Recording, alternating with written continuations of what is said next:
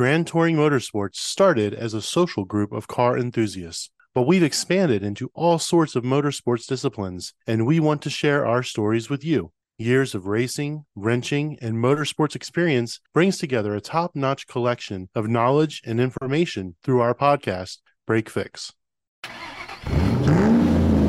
The ugliest car of all time. One of our friends who works here has this project that he's working on, and it's a spectacle. You're the most unattractive car. There's so many.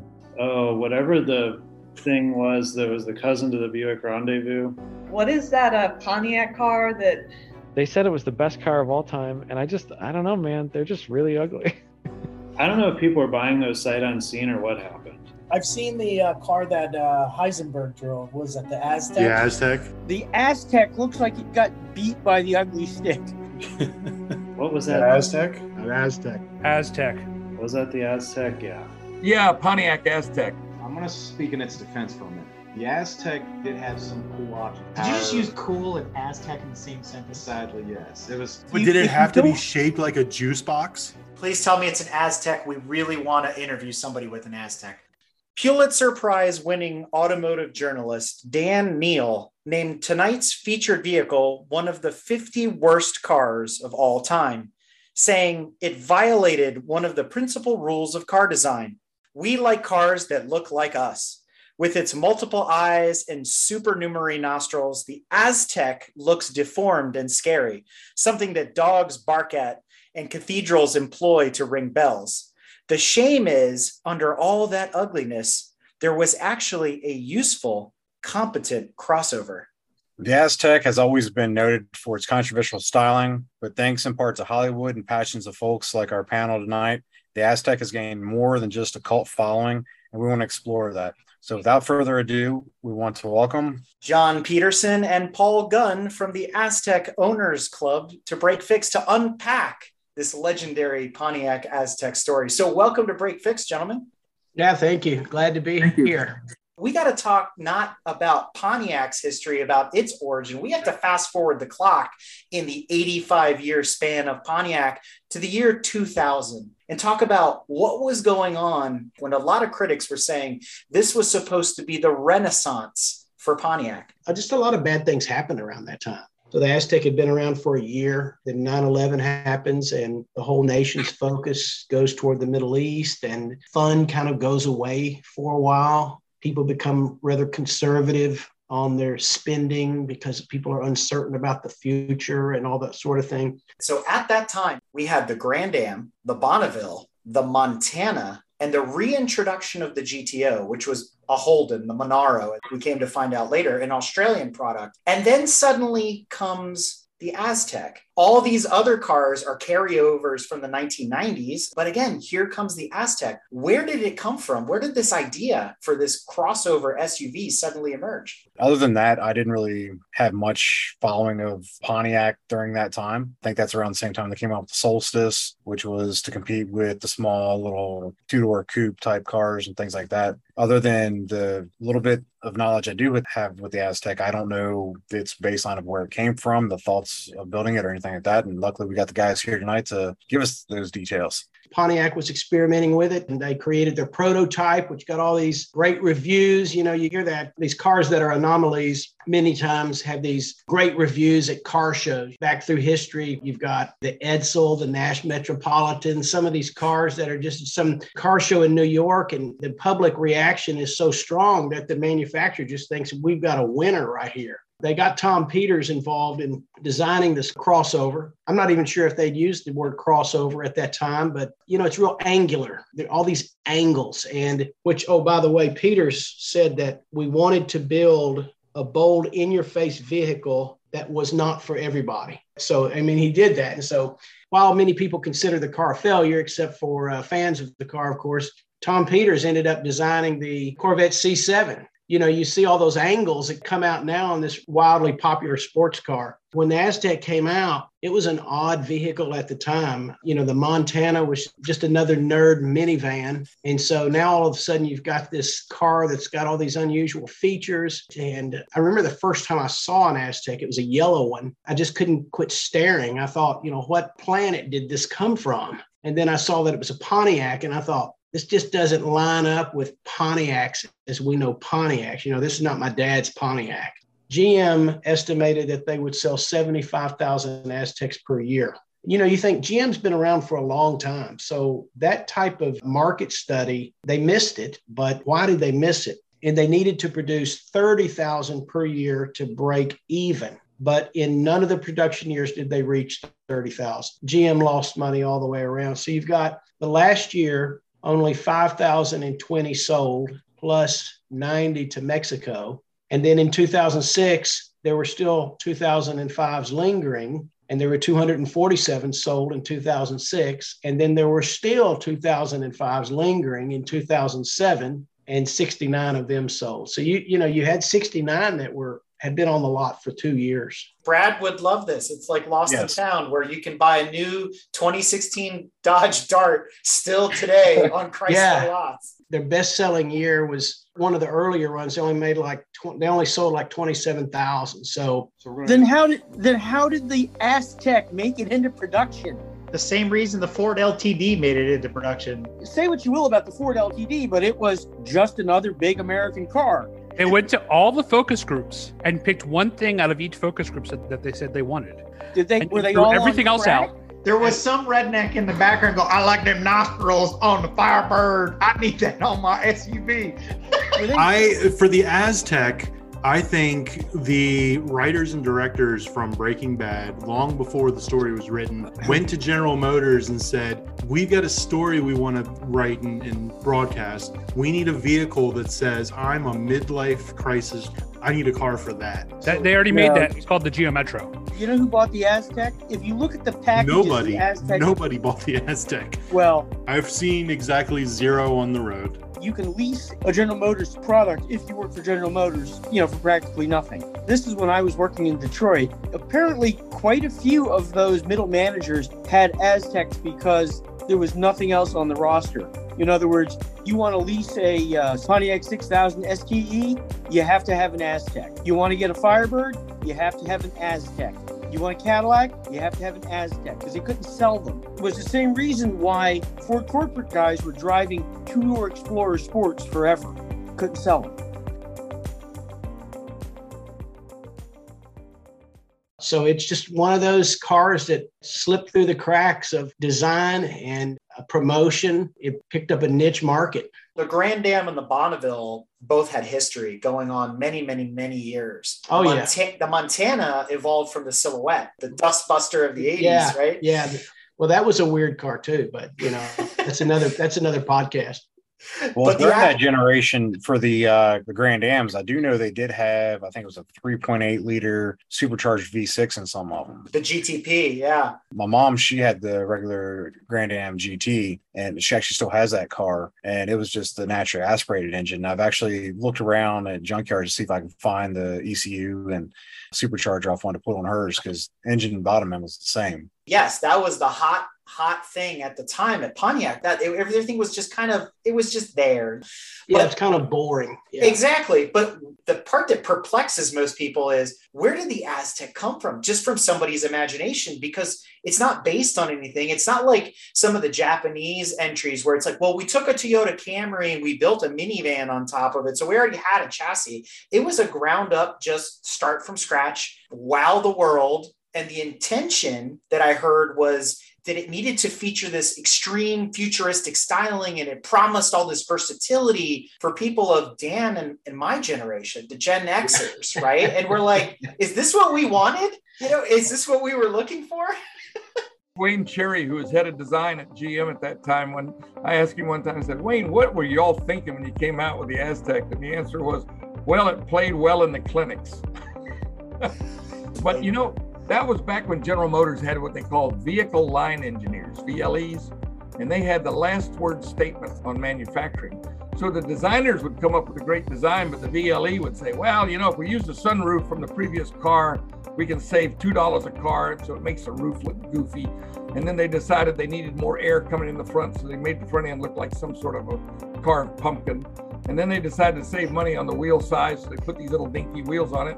And when the VLEs were finished with it, it didn't look a bit like what the designers had come up with. So that's when the bean counters are in charge of what's going on. But I've also heard that Tom Peters was the head of design for the Aztek, who happens to be the gentleman that designed the C7 Corvette. I was just with him. I'm curious how we get from A to B, but maybe that's a whole nother episode into itself. Right? I think it determines what marketing and the division says they want in a package, and then they got to design a package for it. But that was a pretty good failure, I thought, and I think the market proved that too. That and the Buick Rendezvous, which is built on the same platform, weren't General Motors high watermarks. And the guy who really turned that around was Bob Lutz.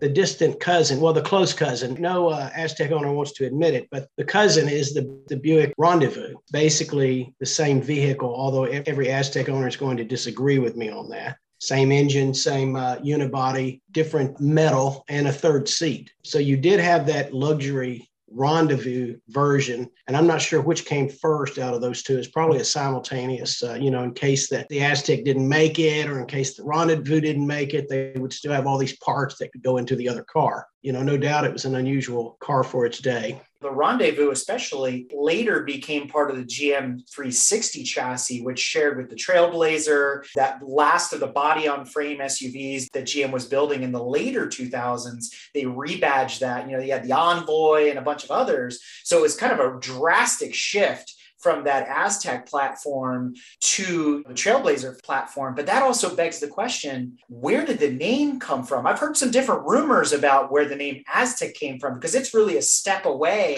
from Grand Am and Bonneville and Le Mans and all these other names that Pontiacs are synonymous with. Honestly, I'm not sure where the name Aztek came from. It's the one thing online that, like, if you dig and dig and dig and you can't find it, I've looked for that answer everywhere. Maybe we should ask Tom Peters. The one thing I found that lent me to sort of in a halfway understanding why it's called the Aztek was apparently they were built in Mexico.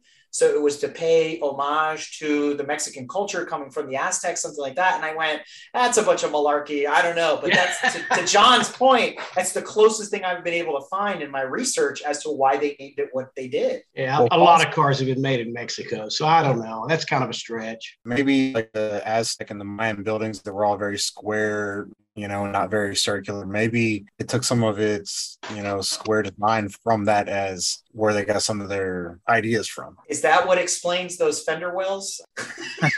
I read an article about how a lot of the Aztek was designed by a computer. It's one of the first cars that was solely computerized before it was actually manufactured. I don't know exactly what that means, but you've got like the rear window on the side is a little lower than the driver's window and the passenger's window, which is kind of odd. Apparently that's part of the computer program that helped design the car. But wasn't that also the issue, like with, what was it, the Pacer, where one door was longer than the other? Did they do that on purpose? Yeah, the Pacer. Yeah. Accidentally on purpose? Yeah, I think the Aztek was probably really an AMC that just slipped into the Pontiac world. It really is.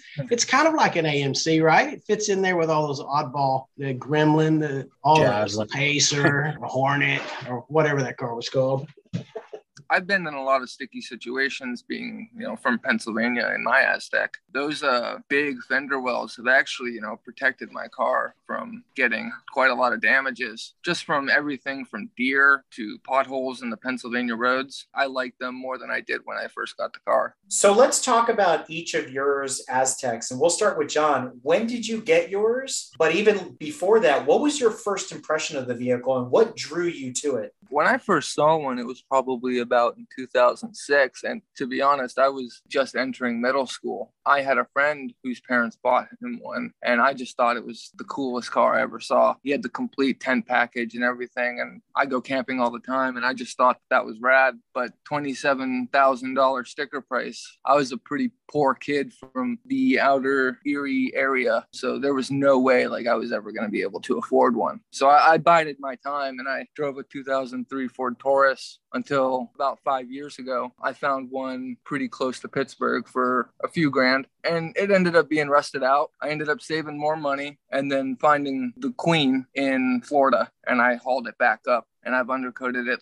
every year since. I absolutely love it. There's nothing I found that I really can't haul. And that's a very important point about the Aztek. One of its features, which we'll talk more about the special features of the vehicle in a little bit here, is that it's one of the few vehicles that can hold inside of its entire cargo space a 4x8 sheet of plywood without any sort of interruption. There's a lot of pickup trucks that struggle to do that because of fender arches and things like that. Like the Dodge Caravan, the early ones, the Aztek can swallow a piece of sheetrock or a piece of plywood, which is pretty cool. Quite incredible. Because a lot of people give the Aztek a lot of flack and everything, but like John was mentioning, he camped a lot and everything. And that was, for me, being an outdoors type person, I thought the Aztek was phenomenal for a lot of the options it had for the aspect of camping related type stuff, because Subaru was catering to, with the Outback and things like that, catering to all the people who like to go outdoors and hiking and stuff like that. And I think that was the market Pontiac was intending to go for, but I don't know if it really worked out for them the way they possibly thinking and the way I saw it.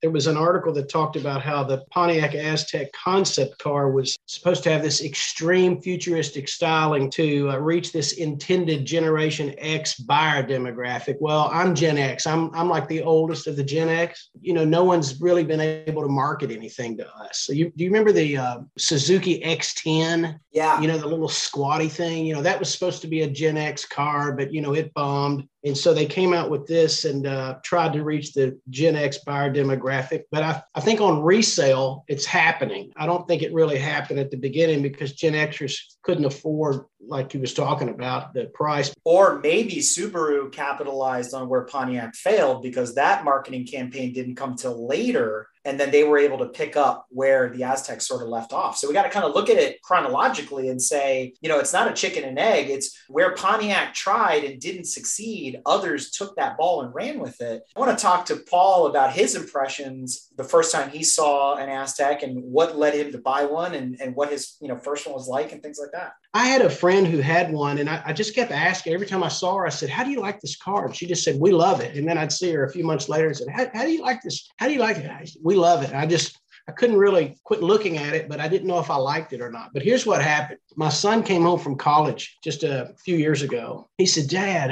there's this TV show called Breaking Bad. Something got me thinking that maybe I could get one of these and it would build community between my sons and me. I started looking on Craigslist, Facebook Marketplace and this, and I found one. Price was right. I bought it from the woman and did not tell my sons that I bought it. So they came home from college for Christmas. It was in the driveway. My sons just freaked out. It was yellow, just the in-your-face yellow. Paul, since you mentioned Breaking Bad, did you go out and buy yourself one of the pork pie hats like Heisenberg wore to wear around?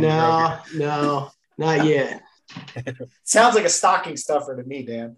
Yeah, stocking stuffer. I bought it kind of as a joke, but not really a joke because I wanted my sons to have reliable transportation in college. They took it to their university, a big university in a small town. It was the only Aztek, they think, in the whole county.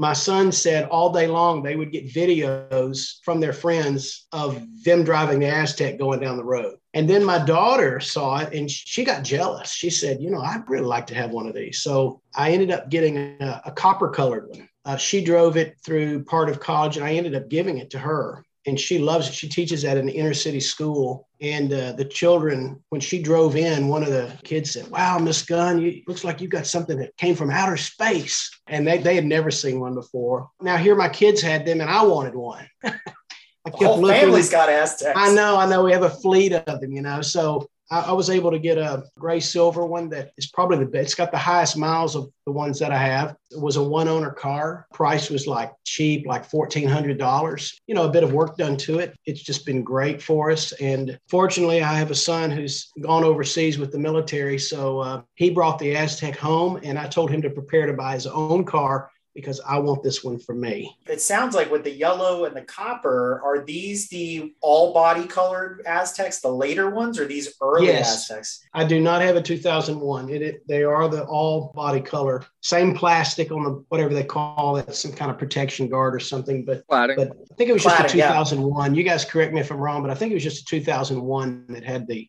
black at the bottom. Yep. So, John, how about you? What year is your Aztek? I have a 2002 Arctic White and a 2003 Arctic White, and my mom has a 2002 Steel Blue. Yeah. The Fleet. It's like Lay's We love potato 'em. chips. You can't just have one, right? Yeah, you can't have one. And the Fleet kind of worked good for the kids in college, because I could go to Pull Apart, just pick all kinds of parts. Now, of the ones that you guys have, are they all front-wheel drive, or are you guys fortunate enough to have picked up a all-wheel drive VersaTrack? Mine are all front wheel drive. Unfortunately, that's like one of the bad things that I hear about it is that the VersaTrack is unpredictable. Yeah.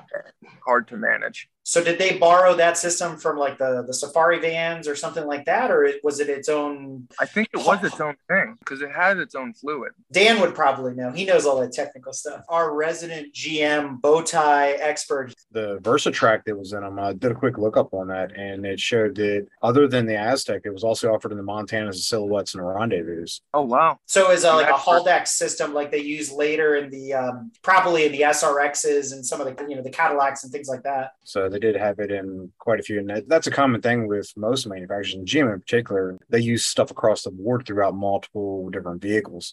And that's, in my opinion, parts. Yeah, in my opinion, GM is one of the most versatile with being able to have parts off of one vehicle can fit on 10 other vehicles. And that's a big reason I'm a GM guy. As soon as I got my Aztec, I knew nothing about cars before then. I just drove them until they crapped. I loved the car so much. I had to start learning about it in order to start fixing it. So I'm learning slowly but surely. So you talked about the price. John mentioned about $27,000, $28,000 when they were new. I happened to see the Aztec at the New York Auto Show when they debuted in 2000. Saw them again in DC 2002 with a friend of mine. We would go on a pilgrimage to the DC Auto Show every year. And it was always one of these things where there was a huge crowd around the car. And yes, you would see the sticker in the window and go, my God, really? $30,000 after destination charges and taxes? Can you really stomach that? So now here we are 22 years later.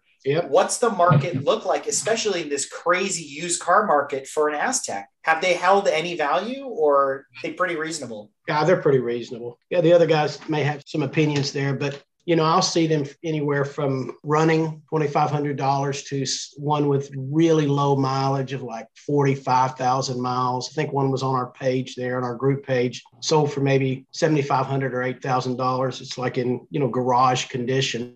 They're pretty inexpensive on the used market. At least that's my experience here in the South. I can say that some dealers are starting to get wise. It's growing popularity. I have seen some people try to ask $4,000 or $5,000 for one with over 200,000 miles. I've seen those Facebook ads, but generally you can find pretty reasonable prices for them. I have too, if that tells you anything. Yeah. And to that point, before we sat down for this episode, I was texting back and forth with you guys. There are some Aztecs showing up even in museums, obviously from the popularity of Breaking Bad, but you spot them. I mean, they stand out and you're like, look, there's an Aztec in the museum. There are quite a few out there. So to your point, Paul, I think it's a good starter vehicle, especially if you're looking for something a little bit older. You guys talked about higher mileage Aztecs. What motor is in the Aztec? The center of reliability is that engine. Is this a borrowed GM power plant from something else, or did they develop a new engine just for the Aztec? I don't know. Wasn't it from the Montana? I've actually bought some Montana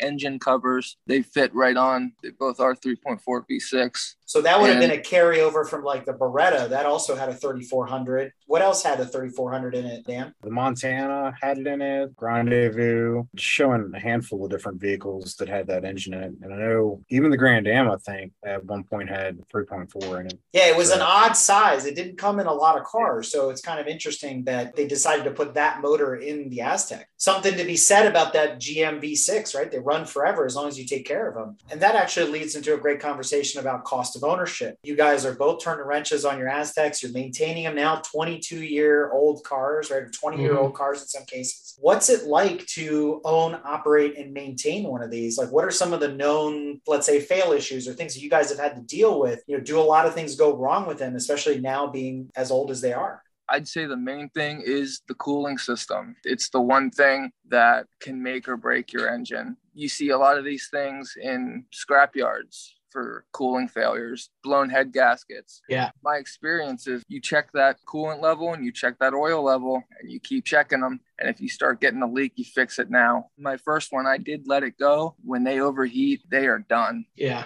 So keep it cool. If I recall correctly, those were aluminum engines, and the aluminum they were using during that generation did not like high heat levels. I discovered the fans come on at an unreasonable temperature. It's higher than it should be. I was talking with my mechanic, and he said something about it being like 40 or 50 degrees higher than when the fans kick on in other vehicles. It's outrageous. And it's why I tell people in our group, when I see mine going even a little bit past that halfway mark on the heat meter, I kick the heat on and bring it right back down just to be safe. I haven't had any problems with mine. With the heat being an issue on those, GM having so much like interchangeability, I wonder if the sensor for when it kicks the fans on for the relay, if it could be changed out with another vehicle to where it would bring it down. Because I know a lot of GM's normal operating temperature for thermostats is normally around 190 degrees. And when you're going down the road, it'll sit a little bit above that 190 because the thermostat opens at 190. I know with the older V8s and stuff, I always run 160 degree thermostat to keep them running cooler. I wonder if they offer a lower running temperature one for the Aztecs that could help with that cooling issue. We've also discussed like a switch just to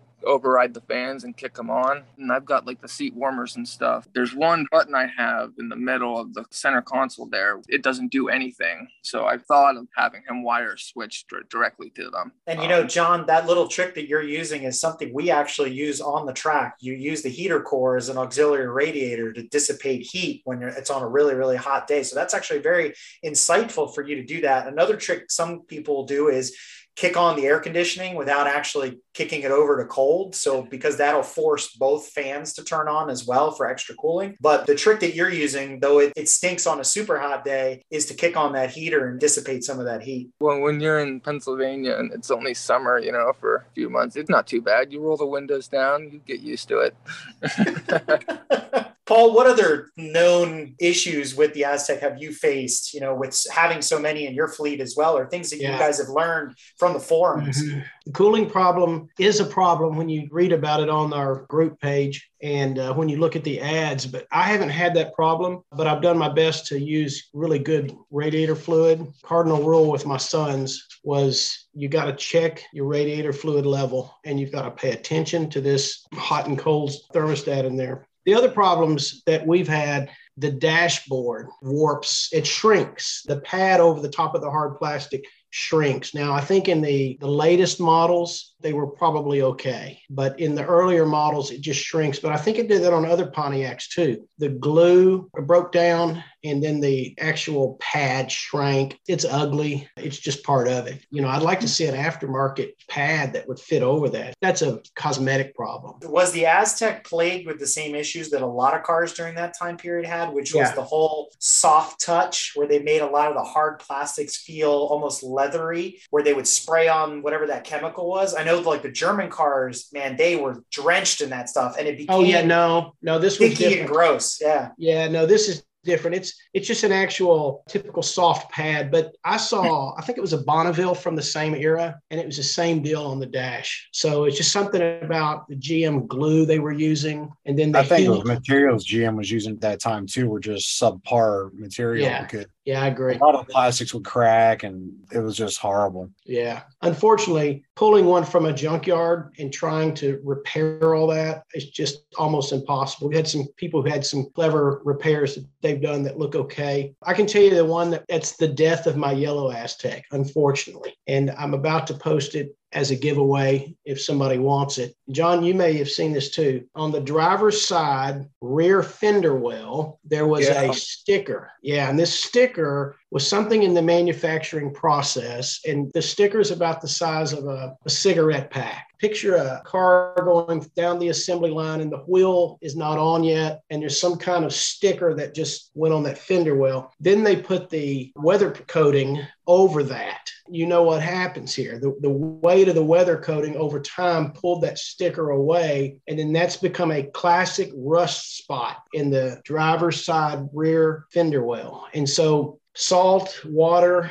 especially in our northern states, the one I got was from Illinois. It just creeped into the suspension in the unibody. One day, just, the spot welds in there just broke loose. Here's my son driving this thing that's just going all over the road. And I said, what in the world are you doing? And I drove it and I said, the car is finished. No way we can fix it. Somebody's looking at an Aztec. They need to look that over really well, and they need to get under it and you can see visually if there's damage that's been caused by that flaw. Trying to think through some repairs on how to fix that. John, if you have any idea there, but I think I'm just going to get some type of roofing material with mesh, just cover it. I'm not sure what to do, but that is it's a major problem. And then transmissions are also can be problems. I've had 2 rebuilds. Overall, when I look at getting 3 kids through college, you don't want to put a lot of money into your kid's college car. It's been well worth the money, even including the transmission rebuilds. I feel like we've got our money's worth. Now, the best running Aztek I have has probably 330,000 miles. Wow. Get in it and ride. It's just as smooth as a brand new car. Yep. What kind of unique features did the Aztek have? So many. I mean, it's got the tent package, of course. There's a sliding rollout cargo tray, which I love. Never have I ever not spilled more groceries in my life than when I've had this car. Like, it's amazing. I drive carelessly with bags full of glass jars in that cargo tray, and I don't worry about it ever. There was a DVD player. It had OnStar, many different leather and cloth seat packages. They had cargo nets. They had these little bags that sat in the doors. They were like leather pouches, lots and lots of stuff. I distinctly remember the vents. I don't want to say they're 360, but they're just gyro, right? I mean, they can move almost in any direction. Is that right? They're kind of bug-eyed. That's how I've heard a lot of people describe them, really bug-eyed. Ever since I heard that, now I can't think of anything else to describe it. But yeah, they are interesting vents. They do blow very hard. They're huge too, right? So that kind of helps. There's 2 that right on the back of the console that blow toward the back too. So that's kind of a neat feature in a vehicle like that. Reminds me of the ball chiller they had in the Fords, right, Dan? Yeah. That being said, what's one of the best things about the Aztek? I mean, John has told us about this camping package, I guess what they used to call a camper special, back in the old days. Is that the best thing about the Aztek, or is there something else that is just like one of these creature comforts that you're like, I don't find this in any other car? I just think it's more comfortable than any other car I've driven. I've never been more at one with a vehicle than I have with this car. It's just so smooth. I would agree. Very smooth car, despite the miles, despite the age, the seating position, back support. The seats are very well made. Maybe they didn't spend money on the dash, but they did on the seats. One of the real clever features is that the back seats can come out easily. And so you have this large flat space. Now, John's got this cargo tray that can hold up to like 400 pounds of cargo. But if you take that tray out, you just got a flat bed there. There's an inflatable mattress that fits for the tent. You can put a 4x8 piece of plywood or drywall in the back of this car. It fits great. You've got a hatchback and a tailgate, the same vehicle. Just the versatility of it, the cooler between the seats there, that's cool, but I don't really use it that much. But it's a hot item that gets stolen, I hear, from Azteks. The overall versatility of the vehicle is what makes it so unique, and the comfort of the driving. So you mentioned it's a 3rd row SUV, right? No, that was the Rendezvous. Okay, so they added a row to that. So when you fold down the seats to get that plywood in there, are they like a tuck and fall into the floor like a Caravan, or do you have to pull the seats out, or do they fold down like a Volkswagen Golf? Like, how does that work from an interior composition perspective? You would just fold down the back of the seat, which would go flat over the chair of the seat. And then there's just a clip on the bottom, similar to how I remember a Suburban that I had one time. It just pulls right off of the fasteners on the floor, and you just pull it out. It's a little heavy, but you can take them out in no time. They're compact. Put them in the corner of your garage or your house, and then you've got all the space. More room than a pickup truck in some respects, right? Yeah. Another cool feature that I like was on the tailgate, they have kind of imprinted in the plastic 2 seats with cup holders. Yeah. And also in the back, some models had controls for the radio. Yeah. And I use that all the time. We have a drive-in out here, and it's amazing. Like, I don't even have to go up front, mess with the radio. I can mess with the radio while I'm sitting back there looking at the movie. Volume, everything. That's one of my favorite features. They came with Pioneer speakers. That model with the rear controls, powerful Pioneer speakers. That tailgate, that was a great thing with my sons. When they went places, they've got the seats. The tailgate goes down, has these seats and these inserts for your cups. Those were great features. Well, you mentioned the controls in the back, and one of the key things that stuck out to me was the fact that I don't recall many or any vehicles prior to that had power port in the back you could plug into to power accessories and things like that. Now it's a common thing across the board with so many manufacturers, and I think the Aztec was one of the first cars that I recall ever seeing have that. Yeah. It also had an air pump. My SS Trailblazer had an air compressor in the back. It also doubled to work the air suspension as well. So it was kind of interesting. Aztec too. The Aztec has air ride as well. Yep, I have air ride shocks. Yep. Yeah. So it's self-leveling in the rear? Yep. I mean, who knew? Right? Obviously you guys did. That's pretty cool. Not all Aztecs, but some. So are there different trim levels then? If you're shopping for an Aztec, like what's the name of the base model versus the mid versus the top of the line? Like, Pontiac's famous for the GT model sort of being the top, but is there an Aztec GT? There is an Aztec GT, and it's identifiable by A's on the rear doors. There's little plastic A's that they put near the window. To be honest, I went and checked out ones for sale, base models for sale, that have way more options than some GT models I've seen. Dealers ordered these on a custom basis to what some people wanted, because I found a few very weird base models out there. Yeah, like mine I got from Florida is absolutely loaded. But my 2002 that I got from Pennsylvania that's rusted out is a GT, and it has nothing. So I actually took the A's off of the 2002 and I put them on the 2003. Because, it's just, the car's loaded. John probably knows more information on this than I do, but you have the Aztec Rally, which was like the sport model of the Aztec. And I think the suspension the vehicle rode 1 inch lower than the other ones. So my copper one is the Rally. You do feel like you've gripped the road a lot better, even though it's just 1 inch lower. You can tell that the Rally by these aggressive looking chrome wheels. There's all kinds of different wheel options with the Aztec, but John, you may know a little more about the Rally than I do. And the only other thing is that the grill inserts for the Rally are the same color as the car. Yeah. And they have Rally under the Aztec. So now you mentioned the Rally sits an inch lower compared to the conventional Aztec. It's that inch higher. And you said it rides a little better. The center of gravity, is it high on that vehicle to where going around turns, you kind of have a lot of body roll? It has potential to roll. Personally, went 360 on not very snowed roads. Maybe about half an inch of snow on the road. My back end slipped out from under me, and I did 360 probably 4 or 5 times. Wow. Yeah. I don't know how well the VersaTrack performs in the snow because I don't have it, but I actually bought a 1988 Buick Riata, so I don't have to drive that in the snow anymore. Talk about another oddball too, right?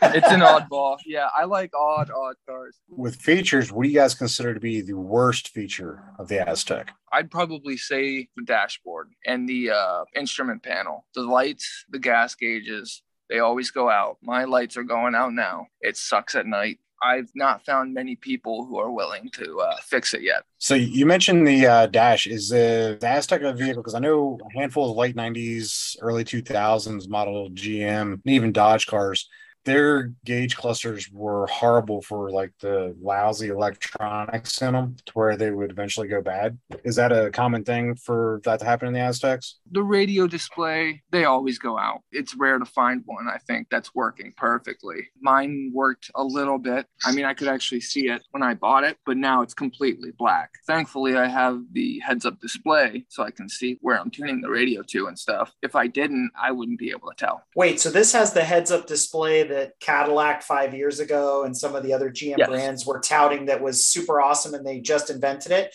You're saying it already existed on the Aztec? 2001. Again, who knew? You guys knew.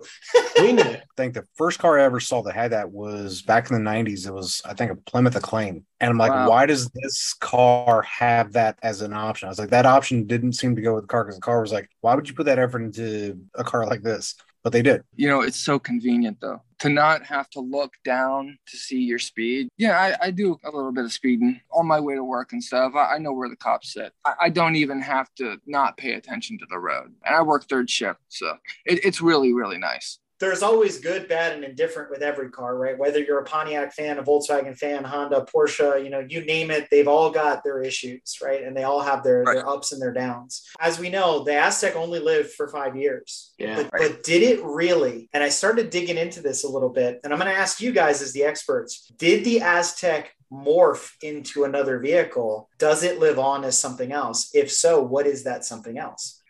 I think maybe that's still being defined. In our Facebook group, we've got people who want to own one. They can't afford to go get the free one. That's only, an hour from them. And then we've got these guys who are really like John, who are just really babying their car and keeping it up as much as possible. So I don't know that it's morphed into anything else.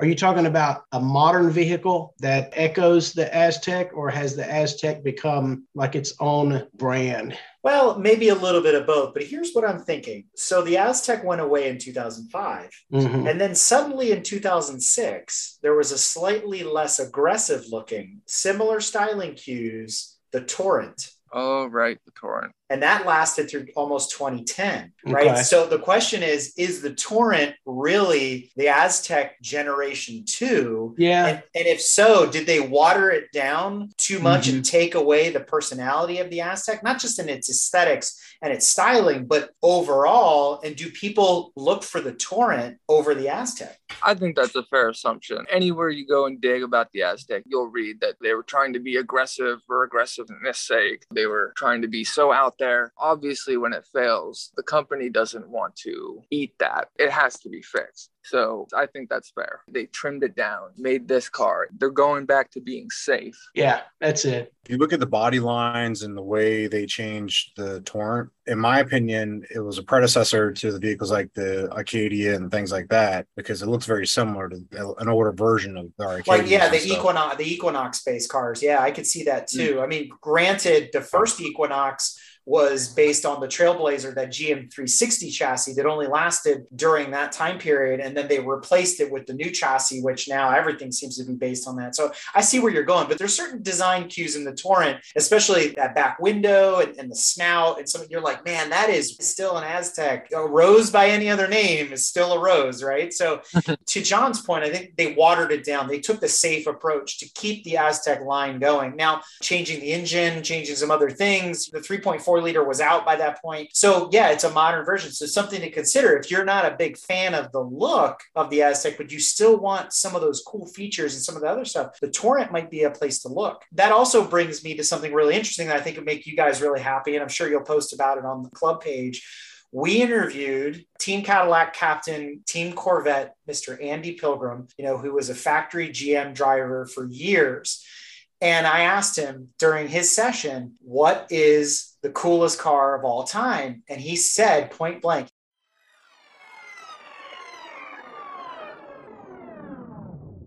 outside of all the race cars, is there a sexiest car of all time? Something that really gets you excited? I'm not going to say what I normally say, which would be a Kia Soul. Because I kind of like boxy cars, and I'm a big fan of the Pontiac Aztek. So the fact that most people have just turned off the broadcast, I do like funny, weird-looking cars, but he's the first person on the show to say that. So you guys can take that to the bank. If we have it recorded, that Andy Pilgrim says he loves the Pontiac Aztek. So I thought that was pretty cool. That's cool. So that brings me to my next question, which is, are there any famous or celebrity folks out there that are Aztek owners? Not that I know of. I tell everyone Breaking Bad is a 5-season commercial for that car. Yeah. When people think about the Aztek, they think Bryan Cranston. They think Breaking Bad. So in the club, there's always that one guy, right? Or there's multiple guys that strive for the biggest collection. Who's got the biggest collection of Azteks out there? And where are they? And how many are there? I mean, there's quite a few collectors. We have a guy who done his Aztek up just like the Breaking Bad Aztek. It looks phenomenal. You wouldn't be able to tell that it wasn't that car that's in the show. We've got people that own like 4 or 5 of them. People like me, I own some of the dealer items, like the jackets and stuff that they would have that has Aztek printed on them. I have a videotape, a VHS tape. It's kind of like they'd pop it in before they'd try to give you the sales pitch, and it would go over all the features of the car and everything. So that way they'd walk out knowing like everything about the car. It's like 20 minutes long. It's something that only existed in a dealership just to train the employees. I found somebody and I bought it from them. Shirts, I have ultra rare seating for the car, interiors, bunch of stuff. I have almost every accessory except for the DVD player. I don't have 5 Aztecs though.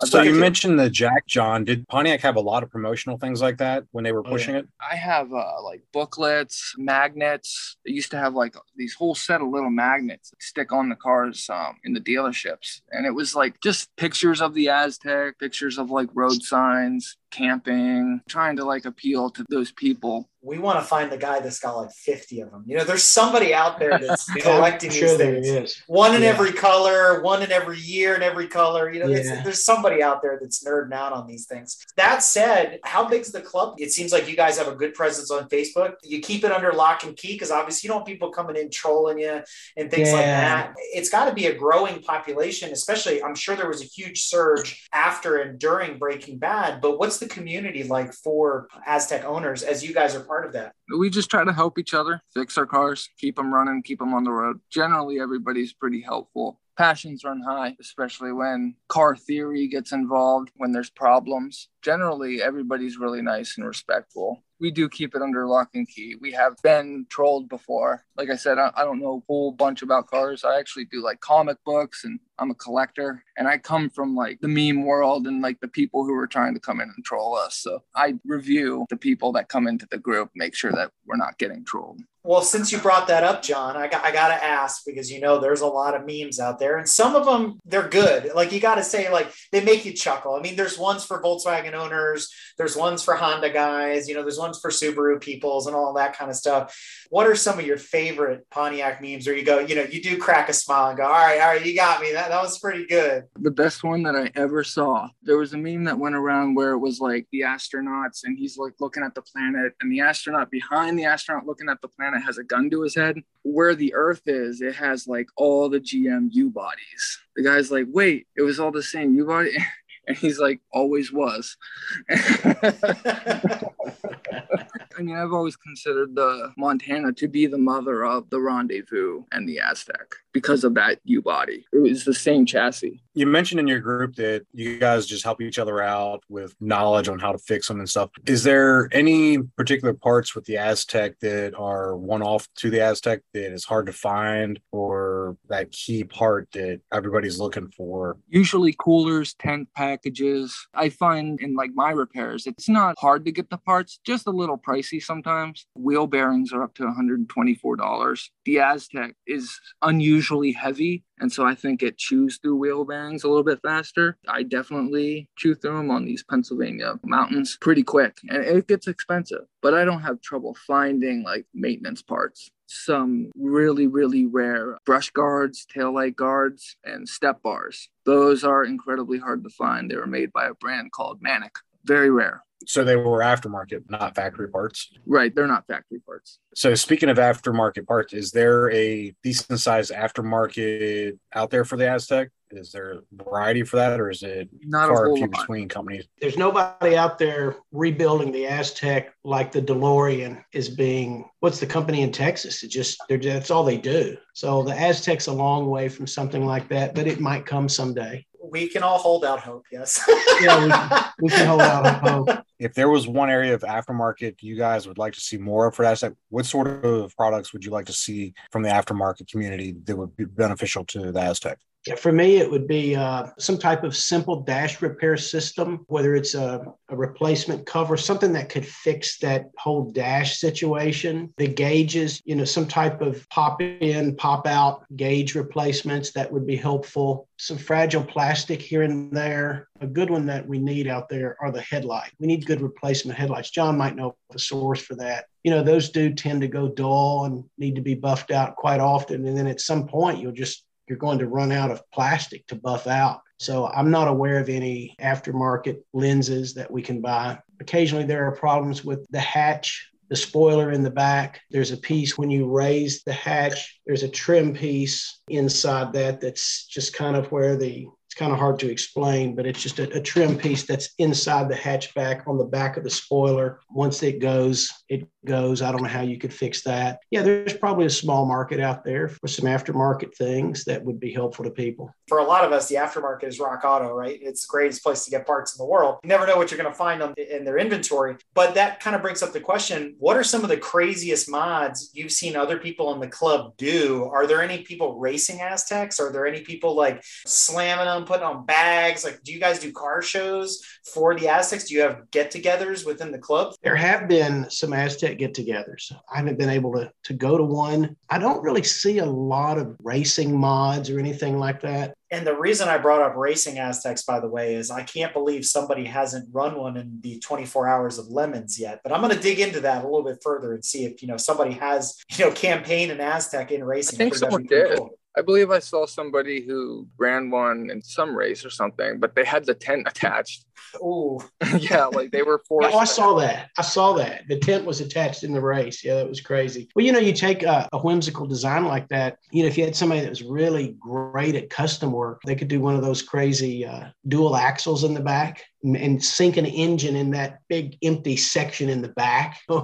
Yeah, I could see that. Probably somebody will turn a rally into one of those and just or a dragster, right? Put the body on top of a drag car and then go for it. I think they've done that with school buses and stuff. It'd be pretty cool, Yeah, it's going to happen. Fastest Aztec on the planet, Yeah.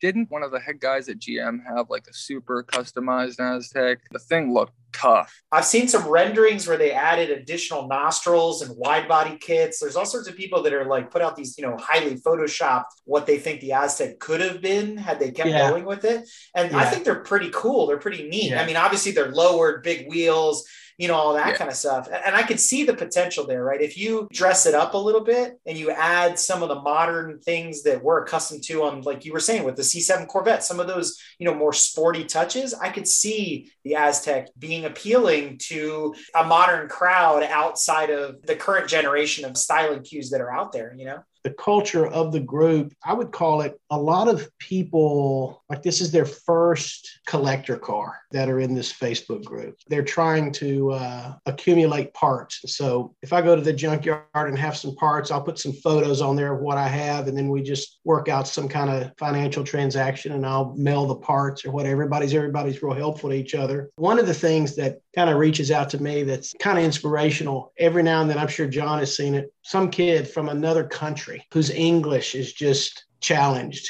will practice for a long time probably to put out this sentence that he lives in wherever on the planet, and it's just his dream to own an Aztec, proud to be a member of the club. And these are real sincere guys who want to be a part of something unusual like this. There's a car club for everybody, right? And this is just one of them. Were the Aztecs sold overseas? Actually, I do have some stats right here for that. Only in 2005, the Aztec was sold in Mexico. Now, they were made in Mexico, but 90 were sold in Mexico in 2005. I wonder what they called them. Yeah, that's a good question. I don't know. Other than that, it looks like they were all sold in the U.S. I got to say, though, this is just kind of a philosophical side of it all. I don't think it's just that ugly of a car. If you Google worst cars ever made, the Aztec is always in that list, but I really don't know why. I had a Ford Tempo, and let me tell you, that was the worst car ever made. Well, you had the Lempo. I had the Lempo. That's pretty really awesome. hard to, top that. So, I mean, it's just funny, as we talked about the Tempo on another episode, I'm just waiting for the day that somebody comes on this show and was like, yeah, and I owned an Aztec. So what do you want to say about that? So that leads us into the next question. What do you think is the ugliest car of all time? Ugliest vehicle of all time. An Aztec is pretty damn pretty much on the top of the list. Although I'd love to have one.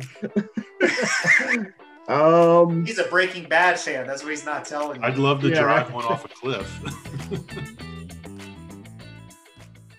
And then you've got the ugliest car ever made. That's always on that list. I look at some of these cars today, like the Nissan Juke. what? That is an ugly car. That takes the place of any ugly car on those lists. And, there's other cars out there that are just ugly. But, in every generation of cars, there's all this finger pointing that happens from car enthusiasts, and people who write articles kind of just tag onto it. If there's something that's just a little non-traditional out there, they just go after it. And then it's a snowball effect. And then every car writer everywhere has to have his article about that. I think that's really what happened to the Aztek as much as anything. Now, it's funny you mention that because, we put together something called the Uncool Wall. We've done a couple What Should I Buy episodes revolving around, ugly cars and uncool cars and things like that.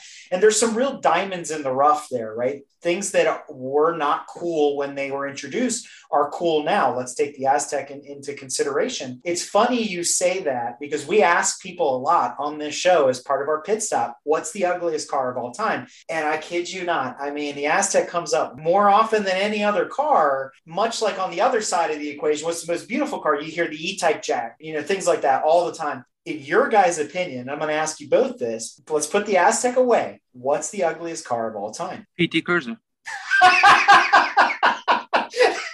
I'm going to have to agree with John. A unanimous vote right there. I laugh and I expected it 100%. And I'm glad you guys said that because I think that is right next in line. Europe, it's the Fiat Multipla, and then you kind of go down from there. There's some awful looking cars out there. But I want to ask you guys, let's take the Aztek off the table, keeping things neutral. What is the sexiest car of all time? Oh, wow. I've had two BMWs. I absolutely loved them. 1994 318 base model, probably my favorite car of all time. Got totaled. Some lady running out of control hit me and totaled it. I just got rid of a 2005 3 Series. I loved it, but it just wore out. It does have a similarity to the Aztek. That's the only similarity between the BMW 3 Series and the Aztek is that the tolerances are real low on the cooling system. That's it. But for me, I guess everyday drivers, it would probably be the BMW. I always wanted to have a 71 Plymouth Superbird. Oh, yeah, sure. That's a really good answer. I like that. That is a good answer. We can't agree on what cars you should buy, but I think we can all agree on what car you should not buy. You know what car didn't make this list? The Pontiac Aztek. 100%.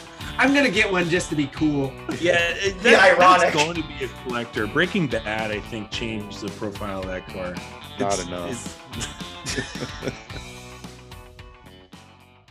Let's kind of switch gears a little bit and talk about some of the future things, right? If we could go back in time, if we could do things over again. Are you all saddened by, or how do you feel about GM's decision to sunset Pontiac as a brand? It was bad. We all just wish it came back, or that one of the cars becomes so popular that they're forced to bring it back. With GM, I don't think it'll ever happen. I never had owned a Pontiac before, so I don't know. I think it ran its course, was no longer profitable for whatever reason. That whole downhill spiral that started around 2008, 2009, when, the economy tanked and the bailouts. I don't think Ford got the bailout, but everybody else did. And Saturn went down. I don't know. I think it had lived its life. Just time to let it go. Unless you have all these Pontiacs on the lots that aren't selling, and 2 years later, they're just trying to get rid of them. So in my opinion, it was probably best just to go ahead and kill it off. Would be great if they could bring it back because of demand, but I don't know. I think it's probably gone. So, John, with you being passionate about Pontiacs,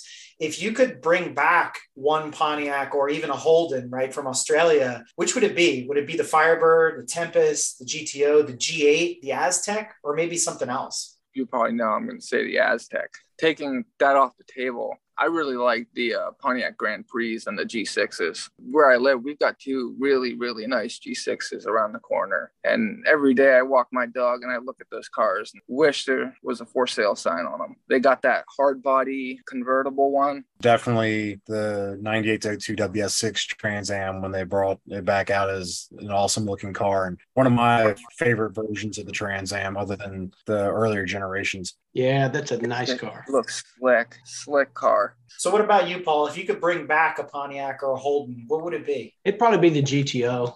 I was a little kid during the muscle car days. I've never owned one of those muscle cars. Boy, I really liked them. I just remember the large motors, the street racing that went on in my neighborhood. And there was just something about the GTO that was just kind of invincible. The beast shows up. Kind of that's America. America in a car to me is the GTO. So when you mentioned like when the GTO Judge came out, like the Hurst shifter and things like Oh, that, yeah.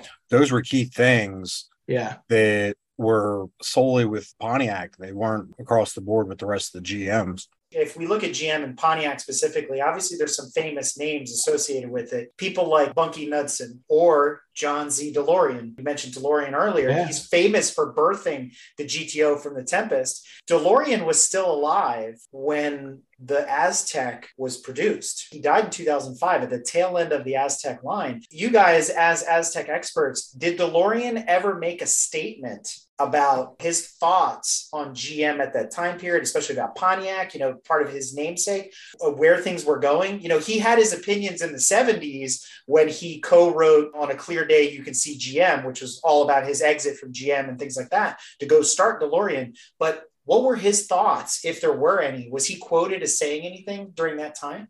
I am not too sure about that. Something to put on the message boards, right? Something to dig into. Right.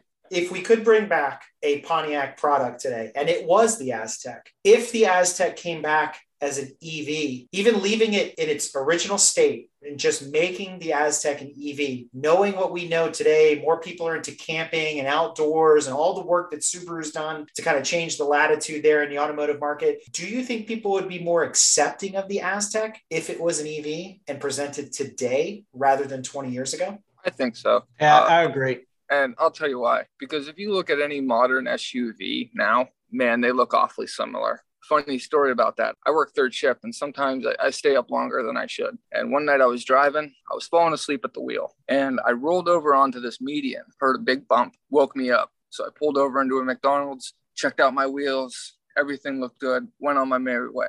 2 days later, cop shows up at my house. He says that my car went into the McDonald's parking lot, rammed into a sign that hit a lady's car, and then the car rammed up the sign. And he's looking at my car and there's like no damage on it. Forces me to call this other cop, and this other cop eventually admits to mistaking my car for a Honda CR-V. Interesting. Yeah, just because I pulled over like 10 minutes before this happened and looked at my wheel. He thought that I had done this. He had to apologize to me and everything, said, oh man, you wouldn't believe it. This SR-V, it looks just like your car. It's got the back slanted window and everything. In my mind, I thought, you're ridiculous. You get to looking at them and you get to seeing the features. Like I think that GMC XUV, they have a tent now. Somebody just posted that on our group. Something that wasn't popular back then, but you're definitely seeing a lot more, I think, inspiration from the Aztec now. As far as design goes, cars, they go through these cycles. You've got boxy, round, angular, or whimsical. Those are the four classifications of car designs that I've noticed through the years. The angular parts of the design of the Aztec just came out of a time when there were not a lot of angular cars. However, now there are more angles in car designs. But I think if it were an EV, I'll grit my teeth here, but promoted as a green vehicle, it's going to be good for the environment and that type of thing. And if they included this outdoors concept, the tent, the versatility of it, marketed a little stronger with some of those features like the tailgate, the rear controls. I don't really remember a lot of that being marketed, but yeah, I could see it as an EV making a hit, and because it is different than other EVs. And I think you hit on something really, really important about that angular design. There are some cars that I look at now and it's like, why did you put the door handle there? What's up with this teeny little pennant window in the back that when the Aztec was introduced, we all gasped, went, oh, what have they done? And now it's become super acceptable to have all these strange things that in my mind don't make sense to even produce. It's like, how much does it cost to make that tiny triangular 8x8 piece of glass that you could have just made metal and kind of changed the shape of the door or whatever? Some of these things just don't make sense, Maybe, just maybe, like we said at the beginning, the Aztec was actually ahead of its time. And like one of you guys was saying, it was the car of the future, but the future wasn't then, it's now. Yeah. But based on how we've enjoyed these, if I were doing it again, I would not have waited until my son said, hey, have you seen the TV show Breaking Bad? Do you know about this Pontiac Aztec? I probably would have gotten one a long time ago. Eric was mentioning earlier how one of the things we do, we've had episodes say, what would I buy? So if an individual's looking for a track car, we get a panel together of people throw out suggestions of vehicles. I'm going to twist that question a little bit. Why should I buy an Aztec?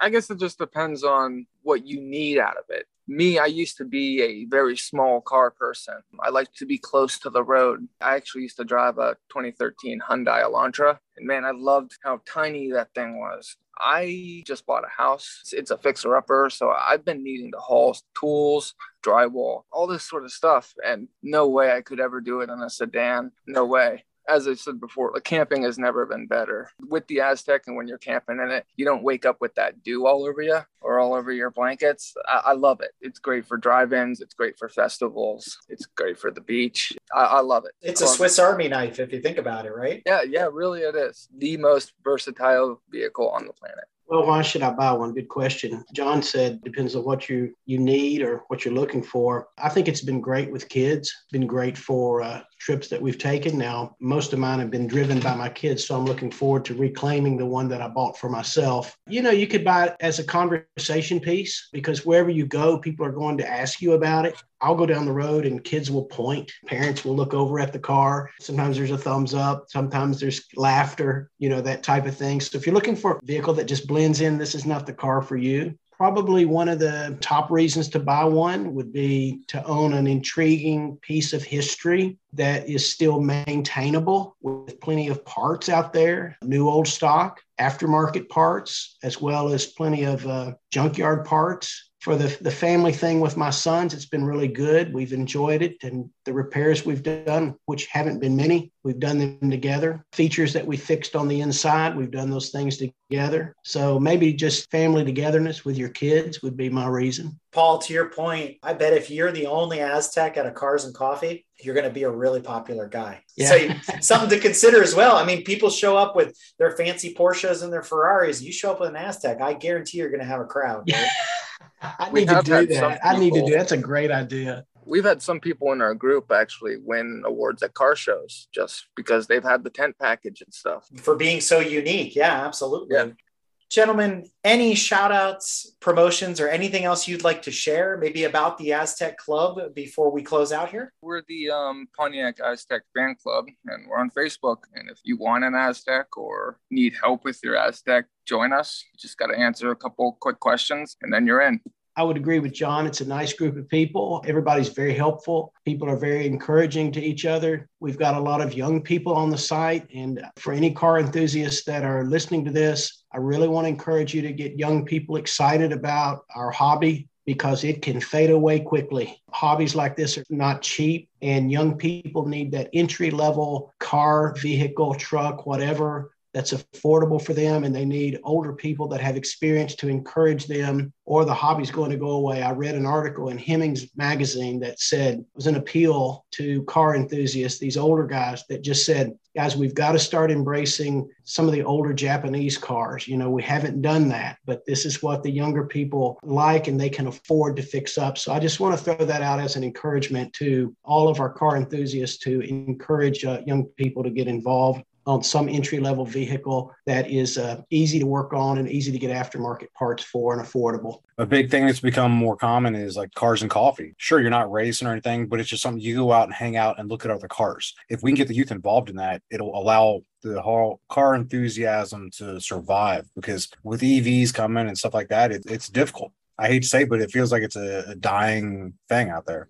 I read one time an article that said that the mindset that used to be caught up in engine rebuilds and hot rods, that's the same minds that has transferred over to computers today. And I'd like to pull some of those video game guys and those computer games guys out, you know, have one of those times where you go to a car show and you see what's going on and you look at the art and the skill and the enthusiasm that's behind, you know, these great museum pieces that are still drivable and that people have taken the time to restore. I want to say this one last thing too. We got to remember Tom Peters. I mean, this guy, he designed this car, which was considered by many to be a failure and to be an ugly car. And then he designed the Corvette C7. And I don't know how that happened. I mean, did Corvette say, hey, let's take the ugliest car of all time. Let's take the designer of the worst car of all time. And then let's have him design the new Corvette. I don't know how that conversation happened, but clearly when he designed the Corvette and his team worked on the C7, they hit the market at the right time. You know, there's the old saying, if at first you don't succeed, try again. So everybody out there, aspiring car designers, if your car design is just not getting a lot of thumbs up with your peers, keep working on it because you might hit gold one day. That is absolutely true. And you know what, guys, with your help, maybe we could get Tom Peters on here and ask him, A, what the heck was he thinking? Oh, that would and be awesome. B, how he made that journey from the Aztec to the C7 Corvette. Wow, so that would be a stay great tuned for that, podcast. right? Yeah. Definitely invite us for that. And to your point from before, Paul, Don Weberg, who we work with over at Garage Style Magazine, mentioned on his episode, resonating exactly with what you were saying, is a lot of the older car enthusiasts need to embrace some of these odd cars, some of these entry-level cars, and stop telling the younger enthusiasts, you don't want to deal with that piece of junk. What you need to go buy is a 911, or whatever, or Camaro or something. No, embrace these folks, because as we talk about on this show and why we exist is to spread that enthusiasm, to remind people that the car world is really, really big. And that if we bring more people into the fold and we embrace the oddities like the Aztec, that car culture will continue to thrive, even as it's changing around us every day. Well, to quote Paul, who quoted very eloquently Tom Peters, the chief designer of the Aztec during its 1999 concept debut, he said, "We wanted to do a bold, in-your-face vehicle that wasn't for everybody." And to that I say, touche, Tom, touche. He accomplished it. Yeah. So to learn more about the Pontiac Aztec, searching Google yields plenty of Pontiac and Aztec related clubs, forums, and technical specs, and memes to boot. But for the best community experience, please be sure to reach out to the folks like John and Paul and the team at the Pontiac Aztec Owners Club on Facebook to get yourself involved in that growing community. So I can't thank you both enough for coming on the show and sharing your corner of the automotive world with us and with our listeners. As many of the folks know, jokes aside, this episode has been a long time coming, and we really do appreciate you guys spending your evening with us and talking to us about the vehicles that you are most passionate about. No problem. Thanks for having us. Thanks, Eric. Thanks, Dan. Enjoyed talking with you, John. It was great to see you guys finally. Gosh, we're petrol heads, right? Yeah, just least favorite in general. One of my roommates in college had an Aztec, or his girlfriend did, his now wife. And I think they still have it. It's got like 400,000 miles. The tent still works. Well, if you don't look at it, it was wonderful, but so's the Porsche 928. Or that Lamborghini SUV, The Urus. The Urus, interesting. The Urus is like the best looking Aztec. Like they're not bad at some angles. Unfortunately, it doesn't look as good as an Aztec.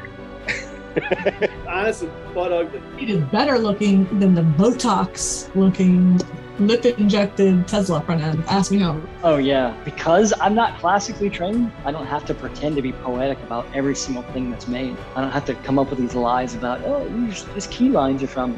Because it's a Heisenberg. It's Heisenberg's cars. So.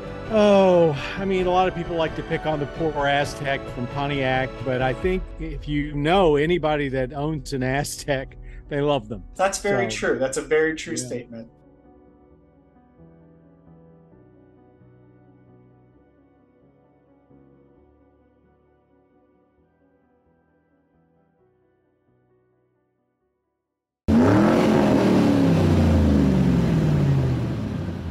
If you like what you've heard and want to learn more about GTM, be sure to check us out on www.gtmotorsports.org. You can also find us on Instagram at Grand Touring Motorsports. Also, if you want to get involved or have suggestions for future shows, you can call or text us at 202-630-1770 or send us an email at crewchief@gtmotorsports.org. We'd love to hear from you. Hey everybody, Crew Chief Eric here. We really hope you enjoyed this episode of Break Fix, and we wanted to remind you that GTM remains a no annual fees organization, and our goal is to continue to bring you quality episodes like this one at no charge.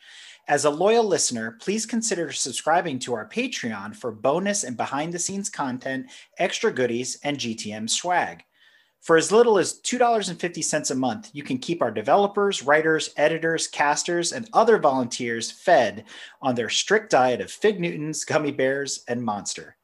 Consider signing up for Patreon today at www.patreon.com/GT Motorsports. And remember, without fans, supporters, and members like you, none of this would be possible.